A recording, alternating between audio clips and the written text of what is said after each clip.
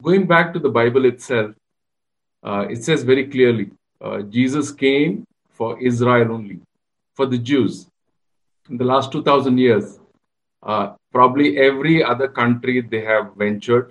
Christianity, missionaries have ventured, captured those countries in the guise of peace, happiness, joy, prosperity. But finally, there is only one thing that has happened. They have given the Bible to the people and taken away the wealth. In fact, Christianity, the Christian missionaries, this is what they did to every possible country on the earth, every possible continent on the earth. They went, they destroyed the indigenous people, their practices, and they looted the wealth. That exactly is what they did when they came to India. And then after they have gone back, they have left a splinter group, and that splinter group is now creating the unrest.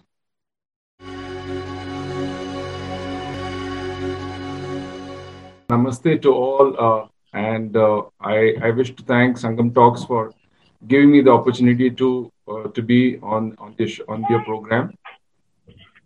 It's a very vibrant and I'm sure it's a more controversial topic today, and I'm sure many of them would be more eager to know.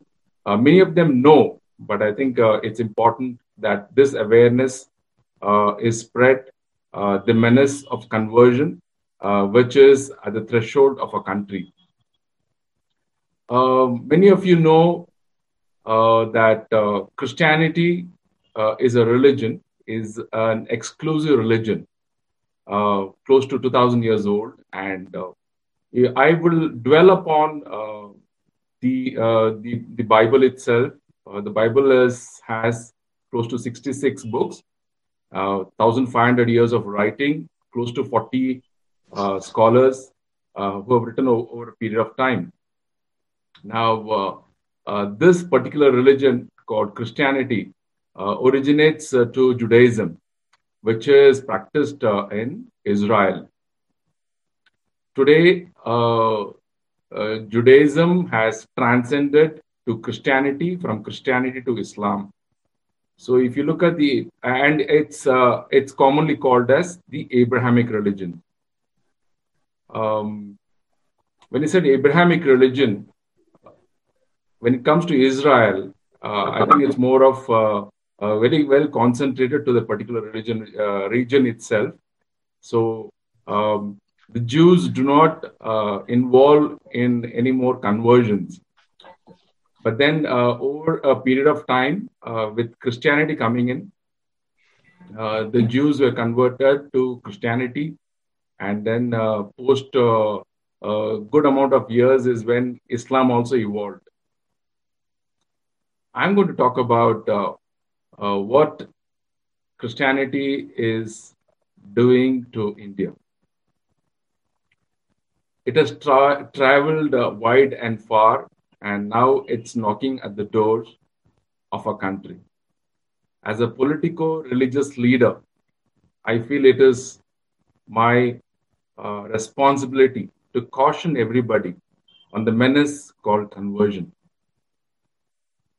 Going back to the Bible itself, it says very clearly, Jesus came for Israel only, for the Jews. There are many verses in the Bible very clearly said that Jesus came for the salvation of the Jews. But the Jews themselves rejected Jesus.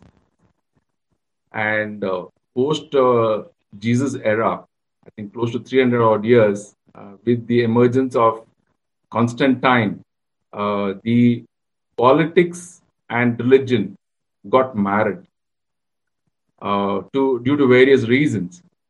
And Christianity started with the Roman Empire and has spread far and wide in the promise of salvation. In the last 2000 years, probably every other country they have ventured. Christianity, missionaries have ventured, captured those countries in the guise of peace, happiness, joy, prosperity. But finally, there is only one thing that has happened. They have given the Bible to the people and taken away the wealth. We also have endured this menace with the onslaught of the Europeans who came to India.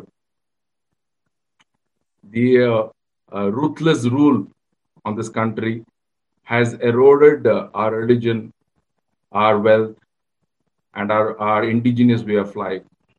In fact, Christianity, the Christian missionaries, this is what they did to every possible country on the earth, every possible continent on the earth.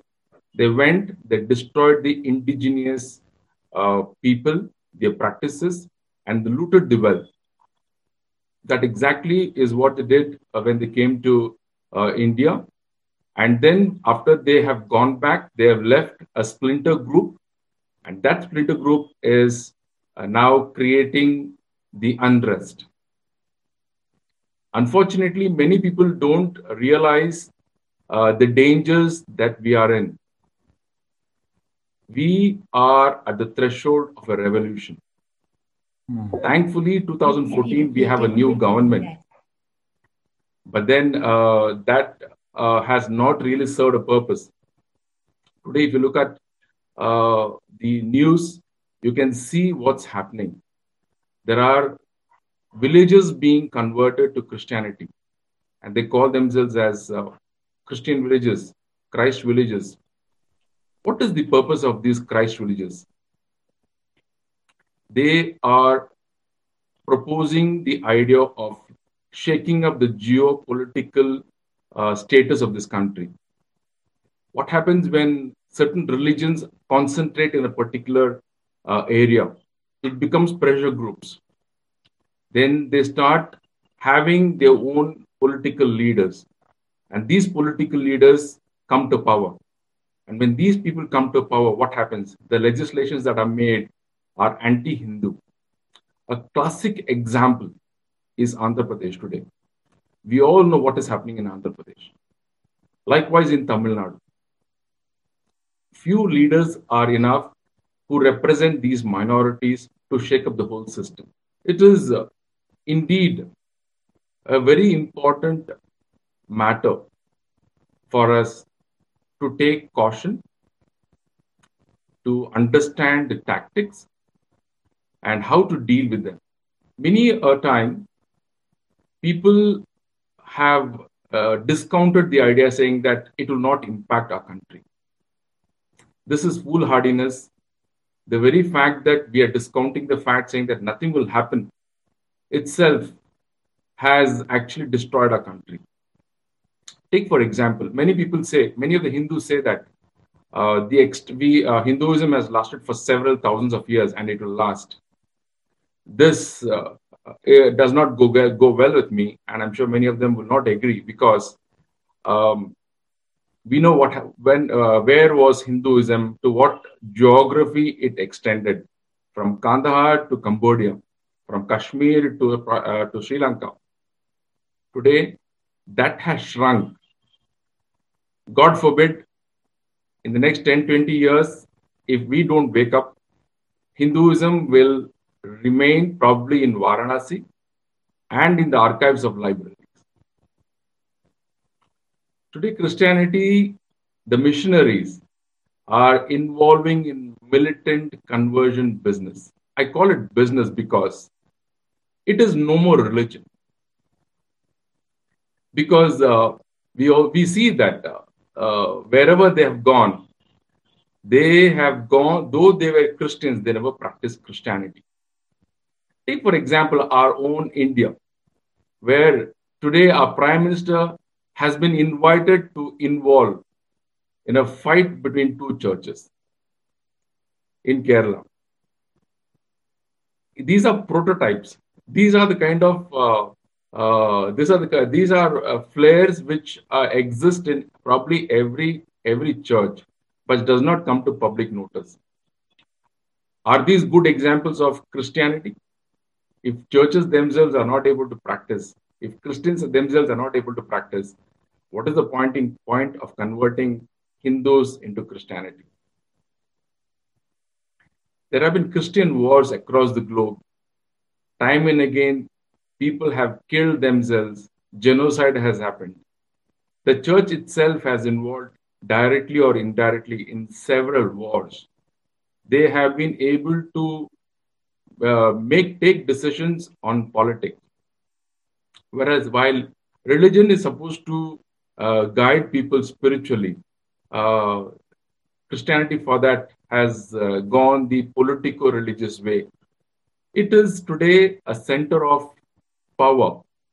It is today a center of wealth. It is today a center of control. It is today a center of mandate. Is this what we want in our country? Everyone needs to retrospect that. Unfortunately, I find Hindus in deep slumber. They don't realize the importance of awakening. Many states, for example, have seen this investment, Christian investments.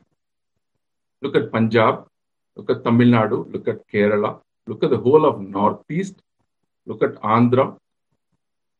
You see these Christian missionaries have gone deep into our own civilizations. They have come in the guise of service, guise of helping us, but actually the vested interest is very clear. They want to erode our country. They want to take away our practices. Finally, it is only one thing. It's called control. It's called political control. While we dwell upon this, I would like to bring to your notice, it is not just the tribals, it is not just the poor who fall prey for this Christian tactics. Just check your own neighborhood. There are enough turbulence happening there. Just a few years back, many of them challenged that Christianity has not grown. It is just 2%. But there's a startling revelation which says that it should be anywhere between 8 to 10% today. From 10 years back, it was 2%, and today it is 8 to 10%. Imagine what will happen in the next few years. It is purely going to erode our thought process. It can, for example, the churches, I hope people know that there are several denominations in Christianity. Unlike what is preached, that is not the truth. There are several denominations in Christianity itself. Each denomination has its own version of the Bible. And not each denomination need to look into each other's eyes. They take each other as a threat. I would say this is a classic network business operation. They want to poach each other. These denominations, for example, don't. Some say Jesus is the Son of God. Some say Jesus is God. Some say Jesus is half God, half human. And there are denominations in India itself, for example, which does not donate blood, which does not celebrate Christmas, which does not salute the national flag. So each denomination to itself, and most of them are cults. This the general public does not understand. The general Hindus don't understand. There is always a soft governor saying that all is well, but there is a menace, and it is going to evolve into a revolution which will shake the very foundation of our country. It is a wake-up time. People need to realize it, and if we don't take necessary steps, then I'm sorry, I will not be able to help. Neither will anyone be able to help. Today, we see the helplessness in so many spheres. The church itself is far sighted. It does not think about the next few years. It talks about plans for the next 10 years, 20 years, 100 years. That is why what you see today is something most of them were caught unaware. While I spoke about this menace 20 to 25 years back, nobody took it seriously. Today, what you see is the fruit of the ignorance of Hindus and the political system. As far as the government is concerned, I had a lot of expectation from the current government. But then, unfortunately, I also find them falling into the same trap. This government needs to realize that they came with a majority mandate from the Hindus. The Hindus voted for them because they realized that it is high time that we have a government which is a Hindu-backed government. But unfortunately, even this government is falling into the trap of religious favoritism, appeasement politics. The government should understand that whatever appeasement is being done, finally, when it comes to voting, they will not vote the BJP because the BJP is classified, at least in the Christian kingdom, both in India and across the globe, as a satanic Hindu fanatic religion party. The very fact that Hindus are defending themselves for being insulted is being taken as Hindu aggression. I'm sure many of you have seen enough of movies, enough of public posts where people insult Hinduism. But when Hindus question it, they themselves have been branded as Hindu fanatics. Unlike the minorities, especially Christians and the Muslims, if anything is spoken against them, there will be riots. We've seen enough riots, as recent as the one in Bangalore. So the people need to wake up. I am a little astounded at a lot of organizations which thumb the chest that they are Hindu organizations. Suddenly, I find all of them being in slumber. Today, there's at the ground level, there is a good awakening. I will give you an example. Recently, there was an uproar on Amitabh Bachchan. 10 years back, what were people talking about Amitabh Bachchan? He was a demigod. People used to adore him and worship him, and he was a man who could not make mistakes. But today, for a reason which he insulted Hinduism, there was an uproar. There is an awakening at the ground level, but then organizations have gone into deep slumber, which is very dangerous. The so-called lot of Hindu munches, protection organizations, we don't hear them anymore. They've all become obscured, and I don't know the reason. Probably they've gone into a comfort zone saying that everything is fine, and they have left everything at the hands of Prime Minister Modi and Mr. Amit Shah. Everybody has a duty. We cannot blame them. We cannot put the onus on those two people. I think it's each of our responsibility to take caution, to understand the dangers, and we need to support this country. So with these few words, I thought I could take more of questions because mine is more of a general perspective as of now. But I would like to give more time on the question and answer because a lot of people would have questions. And through those questions, we could get into more of a dialogue.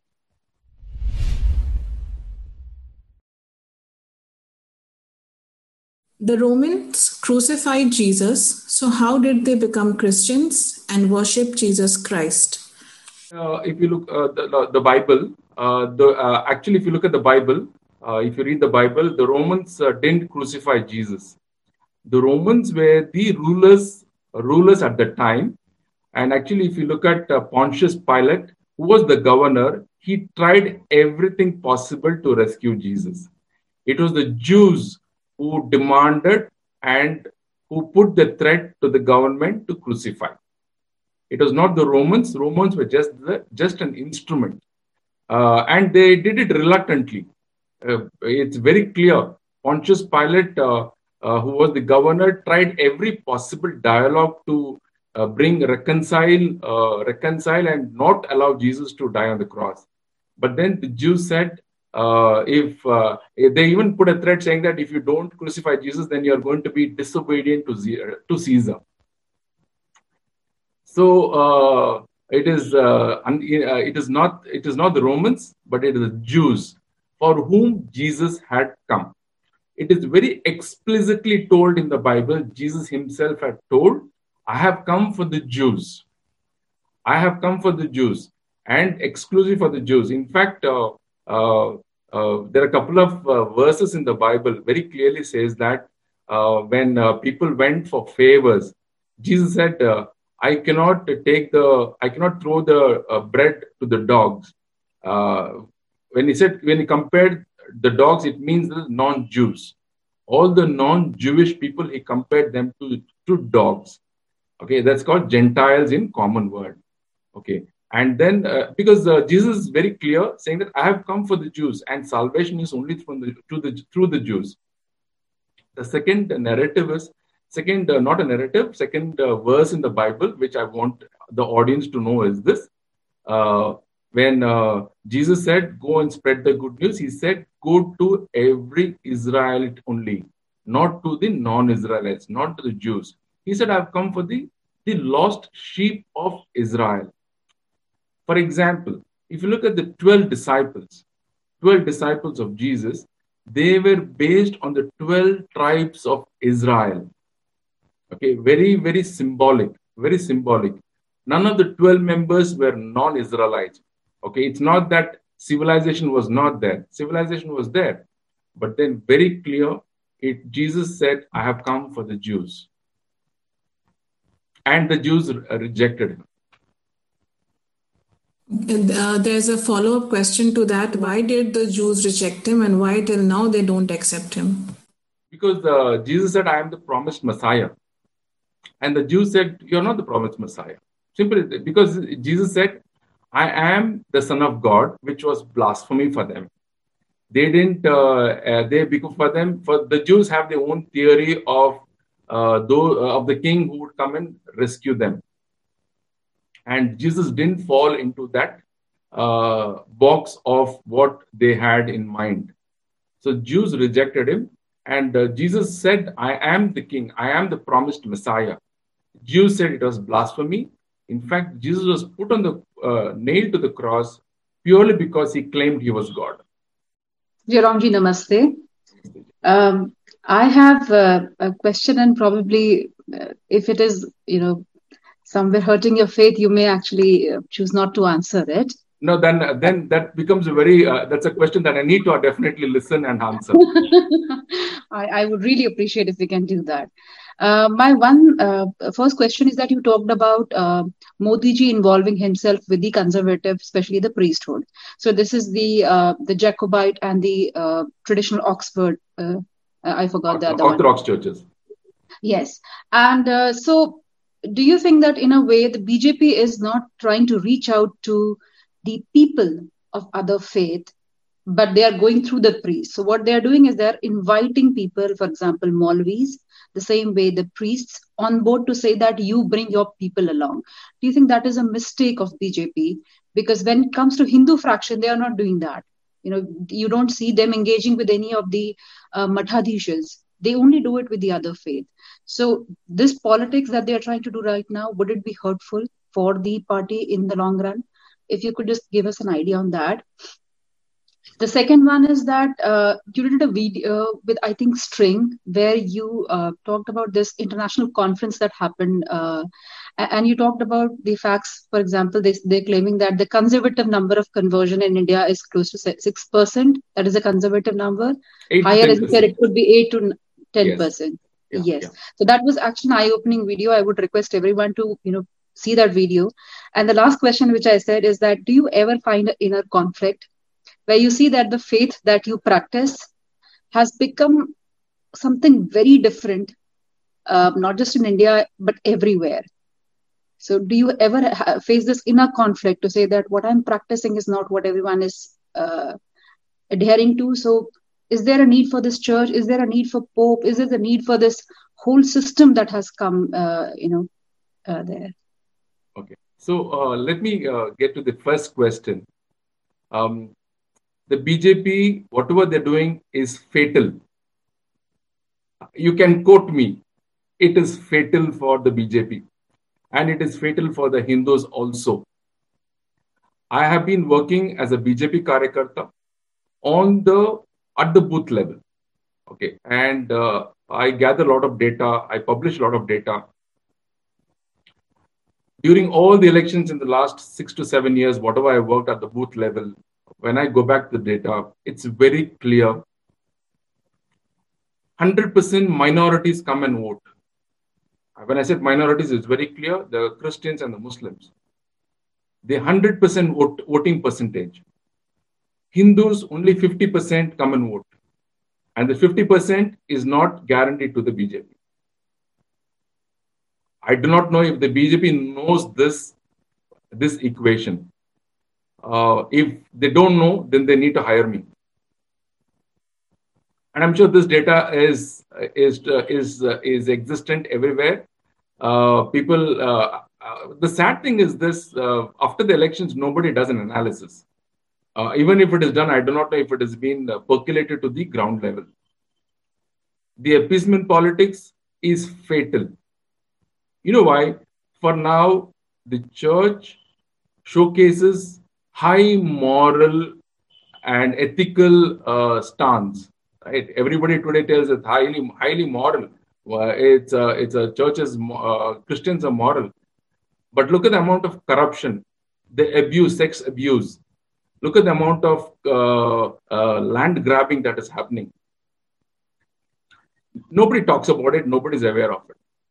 See, Prime Minister Modi, my sincere request to him is he needs to keep away. Let these factions fight with each other and kill each other. And they will kill each other. Because you know why? They are not into the business they are into the business of religion. They're not here to guide anybody spiritually. They are purely into the business of religion. They want to ensure that they have political control through the menace of conversion. These Orthodox churches also, many of them say they don't involve in conversion. Okay. There are several denominations in this country, 100 plus, and each denomination has a role to play in destabilizing our country. There are some big churches today. For example, the Roman Catholic Church says that we are the biggest church. We don't involve in conversion. That's a big lie. Because I am a Roman Catholic and I know that once in a year, there's something called Mission Sunday. We all contribute money for missionary work. Okay. Which generally nobody knows. But I, as a Catholic, the Catholic Church today openly says that, pronounces thumping the chest, saying that we don't involve in conversion. Doesn't mean that they don't contribute to conversion, right?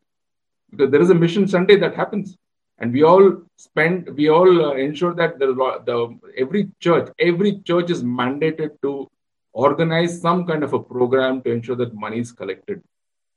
Second thing, when the Citizenship Amendment Act was passed, which denomination spoke against the act?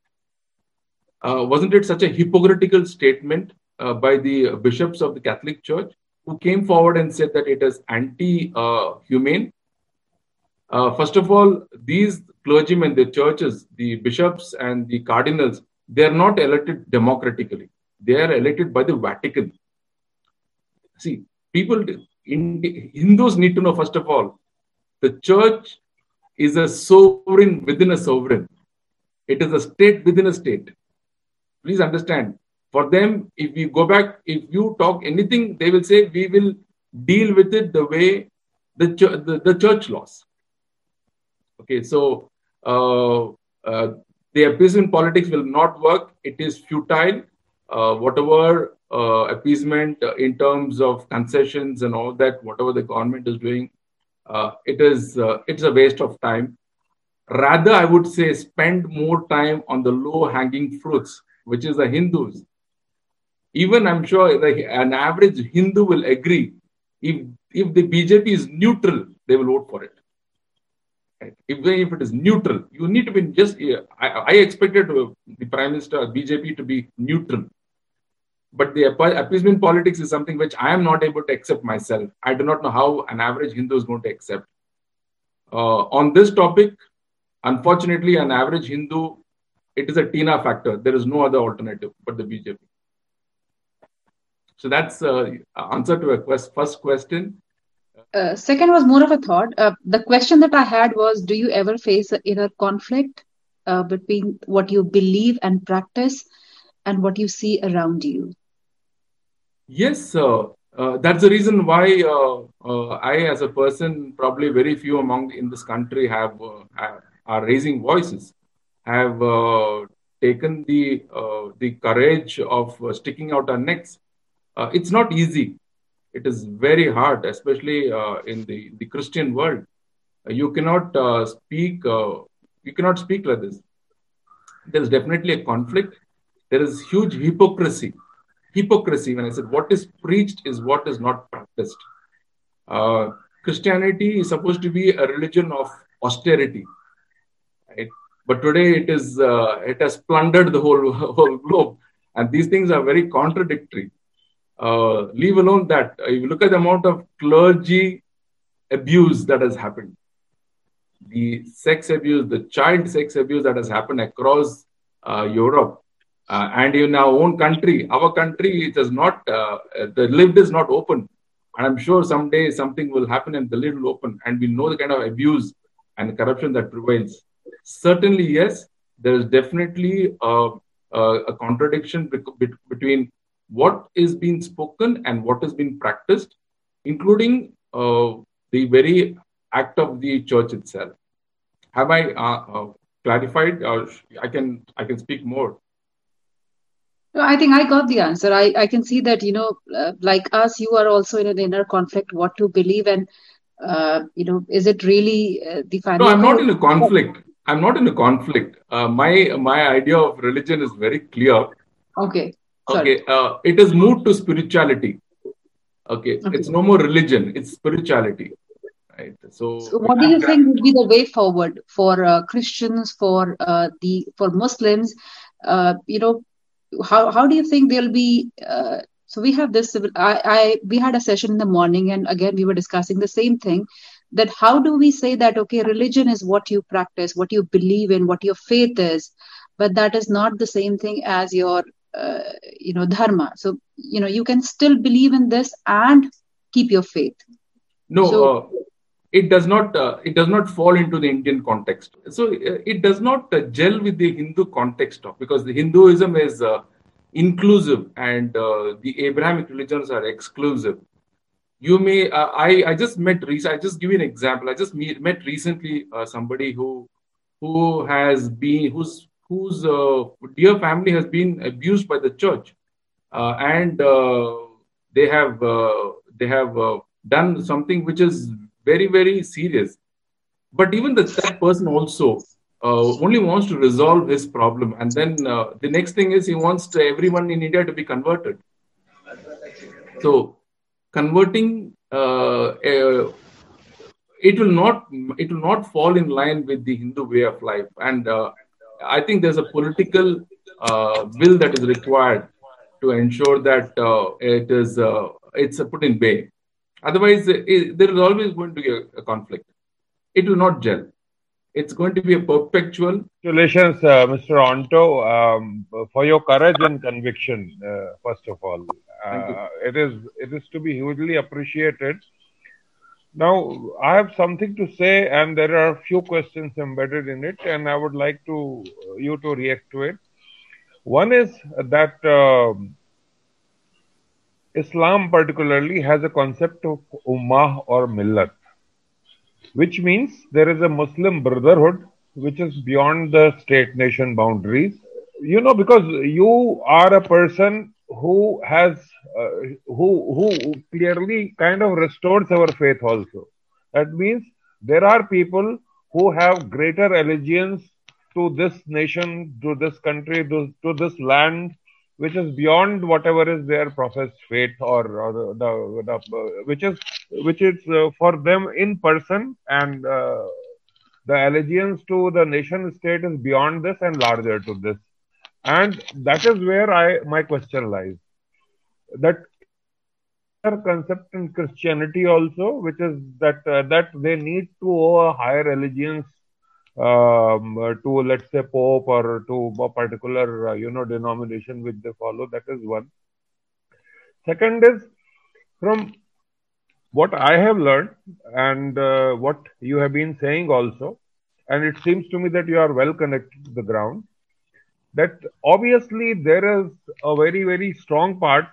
There are obviously Christians at large, the practicing Christians, and then there is a controlling part, or the clergy, which is definitely acting in such a way that it is having an agenda which is beyond the interest of the Christians or beyond the interest of the Indians at large. The core of the Abrahamic religion, especially the Muslims and the Christians, is very clear. Anybody who is not part of the religion is a kafir or a Gentile. Okay, and he needs to fall in place. And there are verses in the Bible very clearly endorsing them. And it is cherry-picked. These verses are cherry-picked, and indoctrination is done to the people, to the followers. For example, when it comes to, especially when it comes to the BJP, okay, which is obviously a Hindu-backed party, what is the narrative told is this: you cannot serve two masters. It's told in the Bible, you cannot serve two masters. So, which could have been a different context altogether, which is a different context altogether in the Bible. But here, when it comes to India, the verses that are used are this: you cannot serve two masters, and your allegiance is to the church head. And the church head very clearly dictates whom to vote or whom not to vote.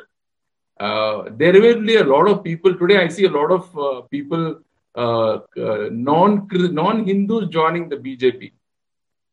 Please don't get fooled. I know a lot of people who are nothing but moles and spies, infiltrated the party. They have a vested interest, and the vested interest is very clear. They know very well that BJP is going to stay in power for the next 10 to 20 years. And these church leaders need someone to protect them from their corruption and crimes.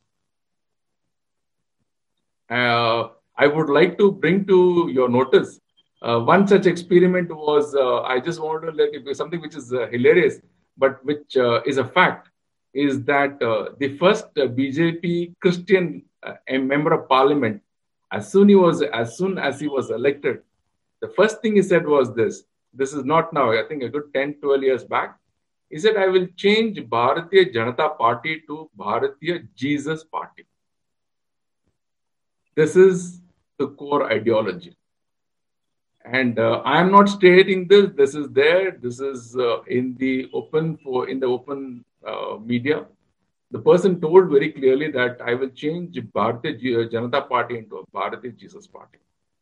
So when it comes to allegiance to the country, yes, they will have allegiance, provided everybody converts to Christianity. The second part was related to the fact that the clergy part definitely is acting not only against the country, but against the Christians also. And you are not the only voice. There are few very distinct and clear voices. One is Mr. Rosario, with whom I am connected, and you are another. And I'm sure there are many other voices of similar kind. No, So, we are a minority in the minority. We are a minority. yeah, absolutely. No, I just wanted to have about 10 seconds more. What you said is very important, which is that Miss Mahatma Gandhi made this, and I'm talking about, a person of the stature of Mahatma Gandhi, it is like a dog barking at moon. But Mahatma Gandhi made a mistake when he supported Khilafat movement in 1922, and he went to access Muslim public at large through the Muslim clergy. And if we have not learned from that mistake, which led to the partition of India, then what you say is absolutely something which should be written in gold. That don't try to address Christians at large through Christian clergy. It will be a fatal mistake, and not only a fatal mistake, it will be repeating of a fatal mistake. So I want you to kind of address that part in a little more detail. See, because if there was some gratitude towards the current government, okay, people should know, because people forget a lot of things, and BJP is very good at only one thing. They are not good at marketing whatever they have done, good things they have done. I will give you an example, because I've been following a lot of things. There is one person, one priest, Father Tom. He was captured by the ISIS. And I know the minister, the external affairs minister, personally ensured that he is rescued. There are several other missionaries, several Christians who were stranded in Kuwait, and they were all rescued. This is before the CAA. And these people know exactly what is the condition in these countries. And India needs to be, and how grateful they must be. But when the Citizenship Amendment Act was passed, all these people who took help, all these important people who took help, they went into hiding. Had I been one of the victims, I would have traveled the length and breadth of this country to talk about what great this government has done. So please don't get deceived by these people who are even now showing up their faces in the BJP or even in the RSS. They have a very clear vested interest. So I think the government needs to take it in caution and take it forward. And I think at least, if not appeasement, at least if they stay neutral, I'm confident that they will come back to power. As far as Islamic is concerned, I do not want to get into that discussion, because that's something which somebody else needs to pick up. No. I mentioned Islam only in the context that they have a very clear and well-stated concept of Ummah or Millat, Muslim Brotherhood, which is a trans-country, trans-geography, trans-language, trans-culture. That is a separate matter that it has failed.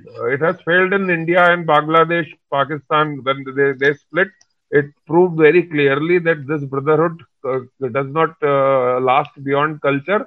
Bengalis and Bengali-speaking Muslims could not live with the Punjabi-speaking Muslims, and that's why the split happened. So this brotherhood is a concept only, and a failed concept like communism. Absolutely. But nevertheless, so I was asking whether there is a similar concept in Christianity, and you have confirmed that. Yes. There is. If you look at today itself, in the Indian context itself, we should know that among each denominations, they will kill each other. Each denominations, okay, they will kill each other. They will poach each other, because they say my Jesus, my way of worshipping Jesus is different from your way of worshipping Jesus. But if you look at even the remotest incident could be a fake incident, all the churches will stand united to defend them. But the common enemy is Hindus. Understand? The common enemy is Hindus. So each of these denominations will say they are all united, but they don't stand eye to eye with each other. You all know that one church member will not enter the other church member, other denomination churches. Okay, but then when it comes to galvanizing noise against our country, against Hindus, they are all united. A lot of Sangh Parivar top leaders are they're in hand without knowing, very innocently. They go and join hand with the conversion mafia. Whole thing I call it as a conversion mafia, especially Christians, conversion mafia. So, for example, to say Fadnavis' wife going and joining with a tribal organized by the pastors themselves, hiding as a tribal saviors, something like that. See, the whole of the Sangh Parivar, they are ignorant of, they believe in face value of the things. They are very ignorant of other things. Even Andhra Pradesh, they help Jagan to acquire power. Now they are they the state of Hindus there, very very pathetic now. He's the Constantine for Andhra Pradesh. Just the Hindus are BJP just can watch, they can't do nothing. Their position is like that. They are maybe 35%, maybe they. This, what you say? This is totally Mayadal. Today, Rajiv Gandhi spoke about now you people are mocking him. They're saying maybe today itself, Tamil Nadu is part of India like that. India is part of Tamil Nadu like that is there. They are mocking. In the reality, he has a access to the future plan of this conversion mafia. They are part of it. Congress is a part of this by via Sonia. So what I'm saying is, he's spilled that secret covert plan. So actually, all the other states are going to be like Tamil Nadu. He's want to say that, but people are mocking him as a slip of tongue. It's a slip of brain. Actually, it is. What do you say? This is total Mayajal. You have been trapped. All the Hindus and this Sangh Parivar top leaders are trapped, and they are not. They feel like innocent. They're acting like innocent. What is your take on this? See, as far as the Sangh Parivar is concerned, I am not the spokesperson, and it would be inappropriate to tell anything. I am a Swayam Sevak only. But on the political front, which includes the BJP and the Congress and all the parties, at least on the BJP front, I personally feel that they don't have a clue of how to handle this whole menace. Let us understand that it is not just the BJP. This responsibility needs to be taken by every Hindu. It is because of their lackluster attitude. It is because of their deep slumber that they have been responsible, what we see today. And what you see today is not which happened yesterday. It has been brewing for the last 20, 25 years or 30 odd years. Okay, we have been sleeping on it, right? I mean, I know so many Hindus come and say that they want to be inclusive. Though they are fanatic about their own religion, they don't understand. They don't understand the menace.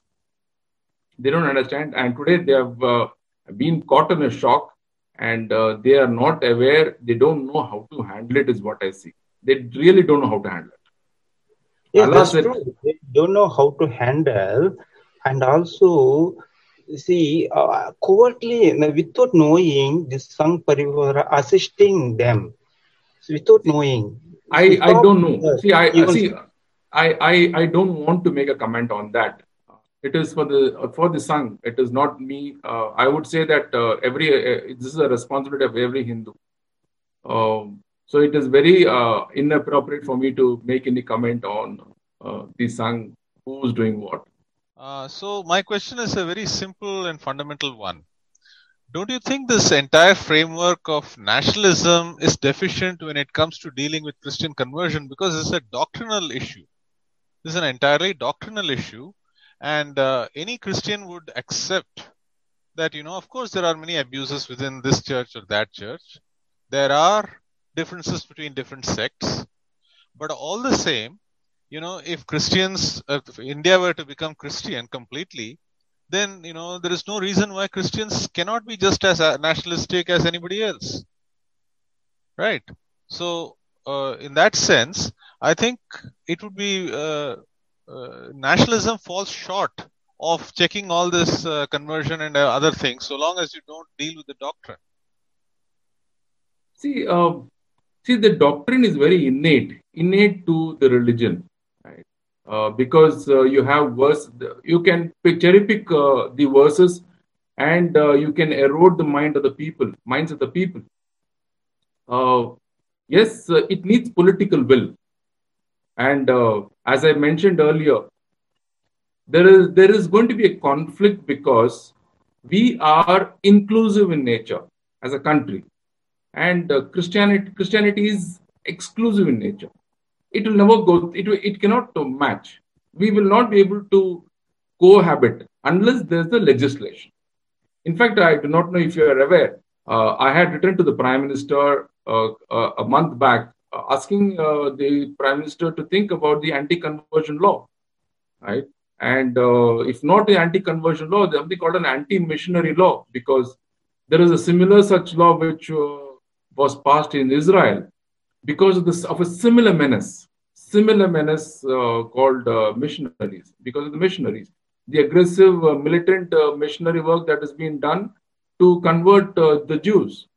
So I've written to the Prime Minister, but I think I hope they take it up seriously and they find ways. There are a handful of Christians like us who can help navigate this whole country.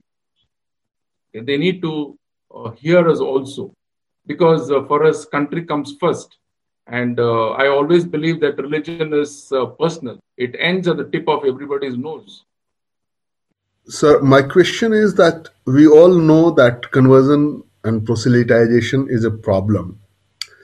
We all know that the roots which is coming from is our constitution, which provides the propagation of their religion. The very word propagation itself is mentioned there, not the conversion. We all have discussed the problem. What should we do? From my point of view, the education mafia, which Christians have created, and which they have, with the help of constitution, they have made it flourish, is the root cause of conversion. What's your take on it, and how to deal with it? That's my question. Everybody should know that when the constitution was framed, especially in the context of right to religion, the initial proposal was right to practice and right to profess only. But it was hijacked by a few Christians who were in the Constituent Assembly. They had vested interest. They wanted to carry forward the idea of converting India into a Christian country. So it was stealthily added, and as usual, our Hindus took a backseat with a Chaltai attitude and allowed it to go through. Now, when I spoke about it some time back, in fact, in the letter what I've written to the Prime Minister, I said they need to think about an amendment on the very context of propagate. The government needs to discuss this and, if possible, find ways to legally how to remove this word propagate, because today the conversion business thrives on this word called propagate, saying that the Constitution has given us the right to propagate. When I said, it says I have the right to go and tell you that your religion is not the way to salvation, my religion is the way to salvation, and you can use any ways. You can scare people away. As simple as this, scaring people away would be saying that you will go to hell, or your suffering is because you don't believe in Christianity. Okay, so allurement happens, scare happens. So a lot of things happen in the garb of the word propagate. So it is again left to the government. The government needs to think about it. I'm so happy that you spoke, because hardly anybody knows that these are the provisions in the constitution which the minorities use to further the business of conversion. So it is again. I know it's a challenge for the government, because I know they're facing a lot of challenges. Though they have good intentions, they're not able to. Though if they pass the bill, they're not able to implement it. So that's something which I already written to the Prime Minister, saying that he needs to relook at this. He and the cabinet, and there are Christians like us who can contribute in ways how to help the government. But definitely, yes, as you said, propagate is an instrument that is used to further the business of conversion. So I just wanted to know your views on Mother Teresa, as well as how do you perceive the convent schools? I mean, how are they going ahead with their missionaries, and how far have they reached? So just your views on that. Mother Teresa, less spoken the better. There's enough information available and it's an open book. Her drive was to convert India. She was instrumental in setting up her charity homes, and what we see today is something which I am at a loss of words. But definitely, yes, she was instrumental in conversion, and something which that strikes my mind is this: you all need to know that if you read the story of Mother Teresa or even Graham Staines, they all came. Their stories talk about how they want to help the lepers. I did a little of research on leprosy. And if you look at leprosy is not indigenous to India. It was never part of India. It's not an Indian origin. In fact, I was getting into details and seeing that the DNA mapping is done somewhere close to Africa and all that. So these people came. First of all, they loot our country. They bring all this menace into our country. They loot our country. And then they throw back again breadcrumbs at us. So all these people who come here in the garb of service are those people who actually damaged our country. Right? They all damaged our country. These people took all our gold, all our wealth, and today they're coming in the garb of service. And this garb of service is nothing but missionary. It's conversion. Very clear, it's conversion. They want to ensure that they play their part. And then they support their masters. While she spoke about austerity, we all know what happened when she wanted. She always flew the top aircrafts, and she had the privilege of picking up her phone and calling the President of the United States. And she had the best of treatments at hospitals, one of the best hospitals. So it's all there. I'm sure you must all have read Christopher Hitchens. He's given a lot of details about the missionary of charity. So it was about your views on convent schools, like how they are going ahead. Yes. Yes. This is the best factory to manufacture raw materials into your stand-up comedians who are coming out and abusing Hinduism. It nullifies the Hindu way of life. Because when you enter a convent school, okay, you know what happens. Hinduism, in subtle ways, I've experienced myself through a lot of contacts, my own personal thing. If you say a shloka, then it will become taboo. But then you can recite the biblical verses. So what happens to a child who spends 5 to 6 hours every day in school for the rest of the 10, 15 years? What can you expect when the child comes out, given the fact that the Hindu family does not have even holy scripture in their houses, and most of them don't have time to teach the scriptures or talk stories about their own religion. So what happens to a child who comes out of it? Obviously, indoctrinated, brainwashed is what you can see. And these products are the ones who are actually becoming leftist, anti-Hindu, or the ones who don't come and vote. Concept of the Dravidian, that the Dravidians, this bogey that is posted all over. So this Dravidian bogey, is this a kind of a tool used by the conversion, the Christian missionaries, to help them accept conversion? That's his question or her question. Yes, I want people to go down to the history of the Dravidian movement itself. It will be too controversial for me to tell that. But definitely, yes, there is a role that has been played.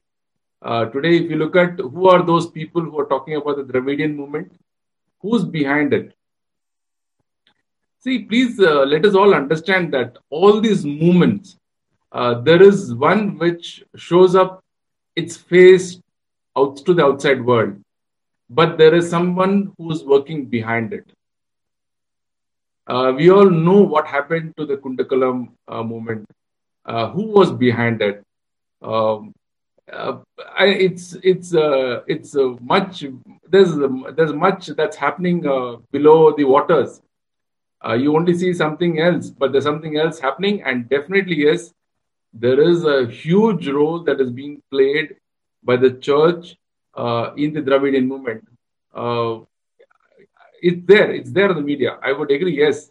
What are your views on the Joshua Project? Joshua Project. Thanks to the media. This is not yesterday's project. It's been there for years together. And what you see as a manifestation in all the states is the underwork of projects like this. There is a huge vested interest. The Western countries have been funding conversions. So it is, yes, it's a project that's there to convert India. Not many people are aware that there is a huge machinery ably supported by funds and political leaders across the globe. So I agree. It is a project, and there's nothing to view. It is something which is there to sabotage this country, and people need to be aware of it. First thing is to be aware of it. Everyone's focus is on Muslims, while Christians have covertly done a lot of damage to Hinduism. So one is something which is outright in the open. The other one is an ideological warfare. Two different kinds of warfares. One is in the open and ready to strike. The other one is one which does the back-end work. And there's another one which says, any thoughts about Joshua Project? We spoke about it. I just spoke about it. I have another question. I really like the way you have done the session. Rather than presenting, it's more about interaction.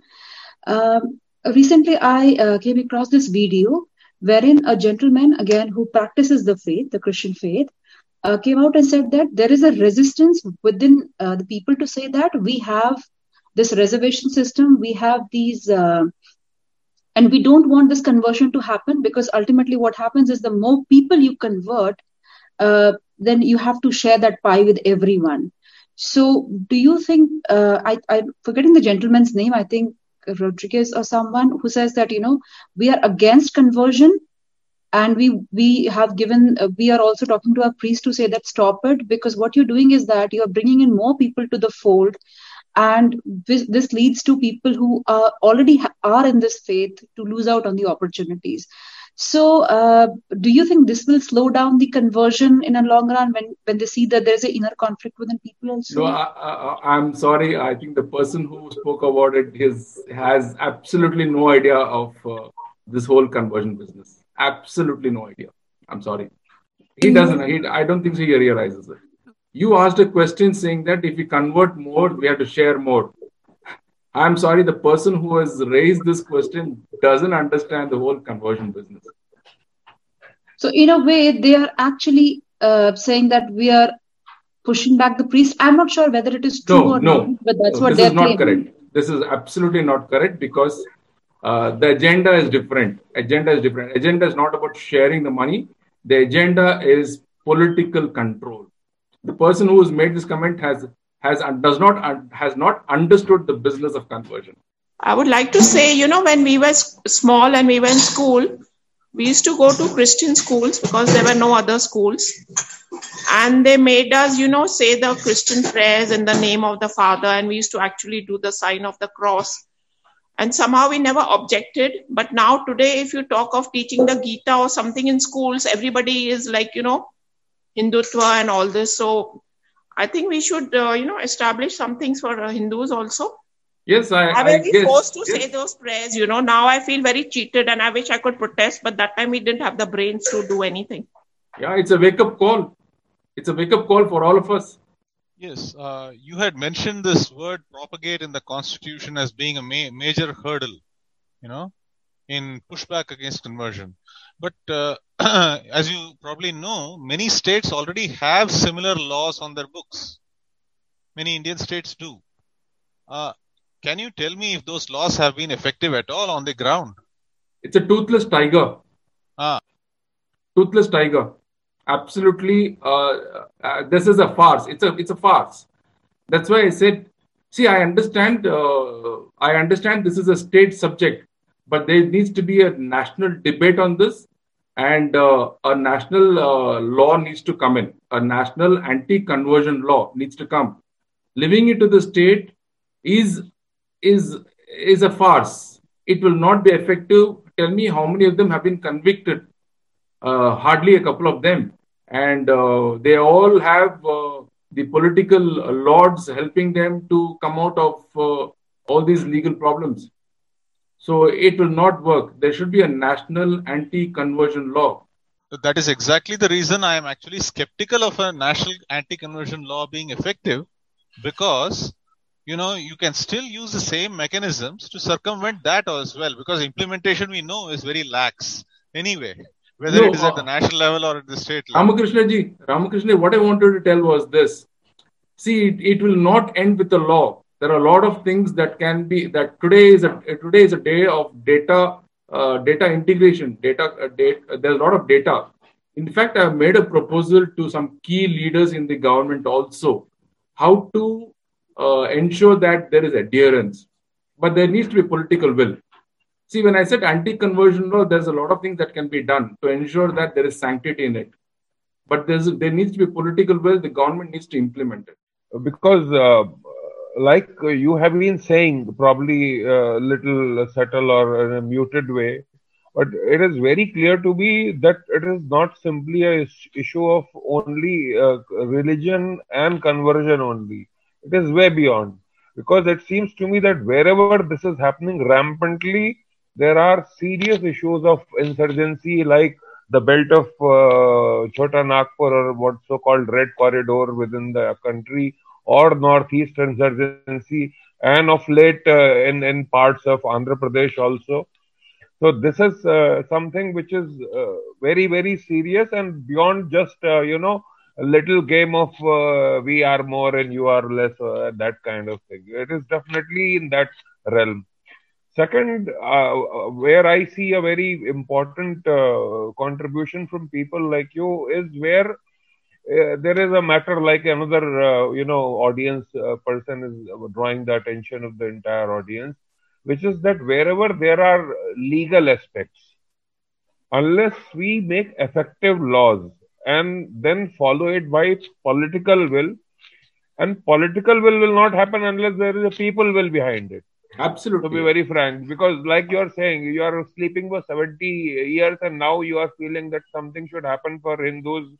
Then that way we were sleeping for 1000 years. Otherwise, you would not have had any Christianity problem also in that sense. They would have come liberally. As long as it is faith, it is no problem. As long as it becomes a tool of politics, it becomes a problem. It's as simple as that.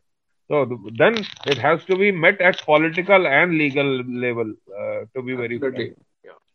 frank. Would you like to add something more? For instance, Article 35 and 35A, etc., which allow religions to propagate propagate by way of education. Essentially, they were not given right for mass education. They were given right possibly for education of faith. But then they have huge institutions. Muslims have madrasas, and they churn up certain indoctrination. And this Christians have again much better institutions from point of view of education. But then they also leave away that rot or that indoctrination part, which is not there in any other schools. The general schools you cannot teach Gita, etc. See, all the educational institutions are not these Christian institutions. They didn't bring it from any part of the country, any part of the world. This is our very own land, right? And this was granted by the erstwhile rulers of this country. So it is not that they earned it, right? It is our own country. It is our own infrastructure. It is our own wealth. It is our own money that they are throwing back. They are throwing back at us. They are using it to gain their own selfish motive. So education institution is one. It's a great place for the raw materials to get in and to go in and come out to be probably an anti-national or to be a leftist or a communist. I've covered all these points when I have written, and I've written to some key leaders in our country because this requires a task force. It requires a task force. It needs people who think nationalistic, and there is no two way on this thought. But the government needs to give it a serious thought. Understand that there is a threat. This is a threat. Please let us all understand this is a threat to the sovereignty of this country. And unless the government, there's a political will, it cannot happen. And people like us are there. We can always help the government in framing laws which nobody can circumvent. Maybe a follow-up session with you on the framework of the anti-conversion laws, specifically perhaps focusing on how do you circumvent the Constitution Articles 25 to 30, which actually allow you the right to proselytize and convert and all of that. That's supposedly the basic structure of the Constitution. So maybe a follow-up session, a more detailed session from you would be in order if you were willing for that. I come from a corporate background. So my super boss always tells me, when there are some good practices, shamelessly cut, copy and paste. So Israel has had a similar problem. They have passed the anti-missionary law, which is very effective. I have studied that part of it. I think if the government has a will, they can reach out and they can probably implement similar such laws. But there needs to be a political will, and as very clearly said, political will is nothing but people's will. If the people decide, then there can be a movement, and this movement can send a message to the government. It is possible. It is possible. Would you be willing to do a session on that, a separate lecture on that? Yes, definitely, I would. Excellent. So we'll invite you for that. That will be a very good way to take this conversation forward. Thank you. Is very sad. Is fourth pillar of the nation is compromised. How it is happening? Can you shed a light on this? The media is very silent on even the conversion. Lakhs of people conversion at one side. It won't make into news in next district itself. So such is media control by this conversion mafia. How do you explain how this media is working? See, there is no, I don't have any expectations from the media because I myself, I remember, not now, many years back, many years back, when I was employed, when my first organization I employed, I remember seeing a lot of abuse. I reached out to the media and the media said they will not be able to cover it. This is not now, this is a good 20 years back. There was a lot of abuse that was happening in a particular Christian institution. I reached out to the media and the media refused to cover it. And things have not changed. But thankfully, today we have, you are the media, you and I are the media, right? We have the social media. So a lot of changes have happened because there is people coming together through social media awareness programs. So as far as the mass media is concerned, I don't have any expectations, and I don't think so. Any one of us should have expectations. Media, like for example, the Sangam Talks. These are great podiums. These are the channels that we can use to bring awareness among the people. See, one time, Times of India and the Telegraph, one is East and West. See, headlines came when they went to Andaman and they got killed by arrow. Both headline was same. Bible saved him for 3 minutes. Bible saved the pastor from 3 minutes by killing. Both headlines are same. This cannot be happen unless they have been bribed. It cannot happen. And then it's true. See, wherever there was even a recent Palghar incident, it was blamed on Hindu-Muslim something. Actually, for a whole 1 week, 10 days, news was like that only.